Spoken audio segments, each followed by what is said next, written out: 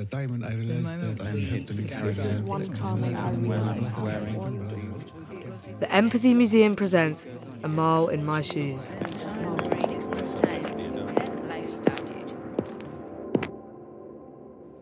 So the flip-flops I'm holding in my hand are a light shade of blue and have a black rubbery thong and sole. The bit where you place your foot is light blue and they look quite comfy and perfect for hot weather. These are quite small, they're a size 5 and they could be worn by either a man or a woman. These flip-flops belong to Jeremy Smith. This is his story. My name is Jeremy Smith. I work at Rio Tinto. I'm part of their community investment team. A couple of days after I was born, Mum, I think, was holding me in the hospital, and she noticed that she noticed that I had quite short and chubby fingers. And she noticed that a couple of my fingers were actually bent, and she was asking the nursing staff there why that might have been, and she was told that, it was because I was probably the position I was in her womb and the process of birth and everything like that, but everything would work out okay in the end and so on. When she was home with me, feeding me and everything like that, obviously the child health nurse would drop in to say hi and make sure the both of us were doing okay. Mum again said, if his fingers still aren't quite right, and she was starting to notice that my head was quite large in comparison with the rest of my body. And it was about when I was 6 weeks old, I think, that Mum and Dad went and saw an obstetrician. And so that was when they found out that I had achondroplasia. And that was a bit of a shock to them, and they didn't really know what that meant. And in layman's terms, I guess achondroplasia is a dwarf. I think the words that Mum and Dad used at the time were devastated. They didn't really know anything about that at that stage. And so all their friends and family did a lot of research and investigations about what that meant. And my grandparents' mum and dad at that stage were based in Darwin. Their investigations led them to a local doctor. And the doctor said to them that, amongst other things, make sure that boy never has children. I don't know, that was just disgusting, and I think Mum and Dad felt absolutely bereft by that.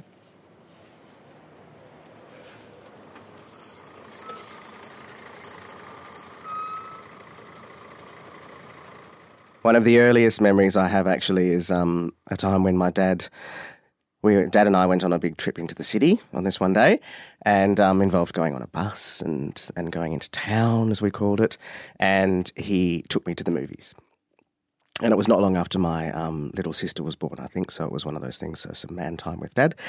And I was probably only 4 years old or whatnot at the time, and I remember standing in line with Dad and doing the whole popcorn thing and going in to see the movie, and the lights went down, and the movie that he had taken me to see was Snow White and the Seven Dwarfs. And there's a whole backstory as to why he'd chosen that. I think it was something that he thought, or he and Mum both thought it was something I could relate to, and it was just sort of a nice fun thing that was on at the time. I think I lasted probably not even 15 minutes, so before the first hi-ho was sung, I was off and running and bawling my eyes out, and Dad had to evacuate the cinema, the poor thing, so...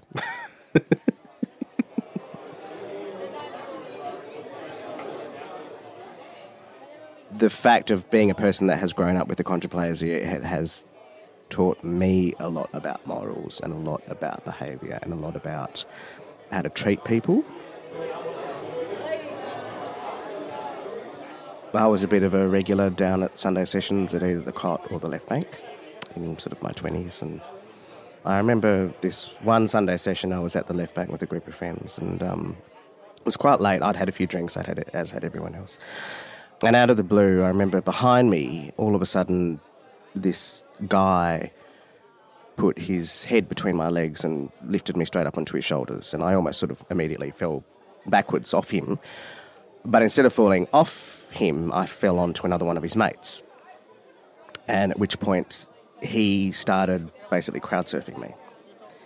Because the beer garden was quite full at that stage. And it all happened within such an instant, and I just remember my friends sort of looking at me, and then all of a sudden they were gone, and all I could see was sort of the trees and the sky above me, because I was then being passed around on top of all these blokes, and girls as well, across the beer garden. The next thing I remember, I was just literally hoisted up in the air and then fell right next to a limestone fence and almost cracked my head open, but luckily missed it by inches. Then sort of got up and dusted myself off, and found a few of my friends that had wondered what the hell had happened to me and saw me basically on the far end of the beer garden. And I felt bad because there were a few people that I saw that I had actually injured on my way through with feet and whatnot. There was a poor girl there that had quite a bloodied nose, so I was just too, I think, in shock more than anything else. So I just sort of left and went home because I just really couldn't comprehend that people had done something like that.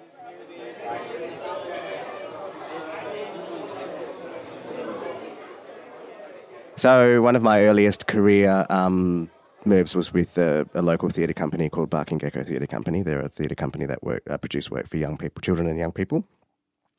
And I had sort of a dual role one year with one of their productions during the Perth Festival, which was I was sort of a stage manager as well as a performer. And pre-show, there was a opportunity where the members of the cast mingled with members of the audience, i.e. children, that were making sandcastles that related to the show that they were about to see. And I was wandering around down on the Matilda Bay foreshore, and there was this one performance. There was this one girl who never really let up about me being a person with achondroplasia. She followed me around and sort of said, "Look at that fat man, look at that little funny man, look at him, look at him, look at him." And so I just thought, okay, we've got to nip this in the bud because otherwise it's going to go on all night. So I sort of went over to her and sort of said, "Now tell me a story about your castle." And she sort of said, "I don't want to talk about my castle, I want to talk about why you're a fat, funny little man." And I took the opportunity to just whisper in her ear and said, "Well, because when I was a little boy, one time I asked a boy that looked like me that very same question, and the next morning I woke up looking like this."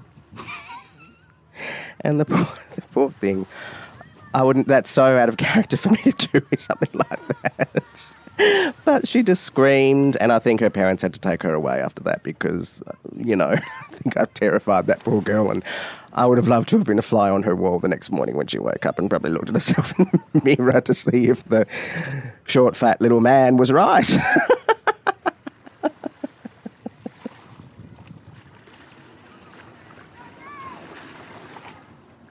Growing up, obviously, everyone always used to sort of say, "Oh, haha, look at that funny little boy," or "Look at that funny little man." And more recently, I find myself, calf loads full of young men and women screaming at me, taking photos. I've even been sitting outside a cafe at one stage in Sorrento and had an orange thrown at me. I guess when I go to some places, I psychologically prepare myself for stuff people might say or do or anything like that. But when you're at a family event and you just see families encouraged by parents and children sort of actively making fun of me and who I am, that's just what gets me to the core every time. And I just get so angry and ropeable, and I just can't understand that there are people out there that would let their children behave like that, but let alone encourage it. And, the older people they start sort of relating more to pop culture and refer me to, or compare me, I should say, to Wee Man or, from Jackass or Tyrion from Game of Thrones and start making jokes, "Can you kick yourself in the head, dude?" and all that sort of stuff. And that continues to this day. I've sort of had instances where I've just been walking down the mall of Perth CBD, like Hay Street Mall or Murray Street Mall, and I will see middle-aged people just pulling out their phones and taking a photo of me. And I guess, I'm prepared for that sort of thing, but I know that sometimes when I've been out as a group with all my friends and work colleagues, when it happens in a social environment like that, that sometimes rattles me. I think not because of how it affects me, but how it affects the people I'm with. I don't think that they're sort of used to experiencing that. I mean, my close friends are, and they're fantastic about it and will, defend me to the nth degree and so on and tell people where to go if they sort of see people doing it. But, I do know that it makes other people feel uncomfortable when they're in my presence and they see that sort of behaviour, and I feel for them more than I do for me. And, I think that just sort of sometimes really gets me down. But, I think in terms of what I have to deal with, that's nothing in comparison, on the spectrum of what some people have to deal with every day in their life. The things that I deal with are sort of so molecular. It's just, ask me a question, for goodness sakes. And even if it's your kids, that are sort of seeing me or someone like me for the first time, don't scold them. Encourage them to ask me a question about why I am who I am, educate them. That's the thing that will make them realise and appreciate the beauty of diversity and difference in our society and so on. that's the thing, even yourself, if you sort of, rather than smirk at me or take a photo of me or something like that, say, what's it like being you, dude? I'll tell you a story or three.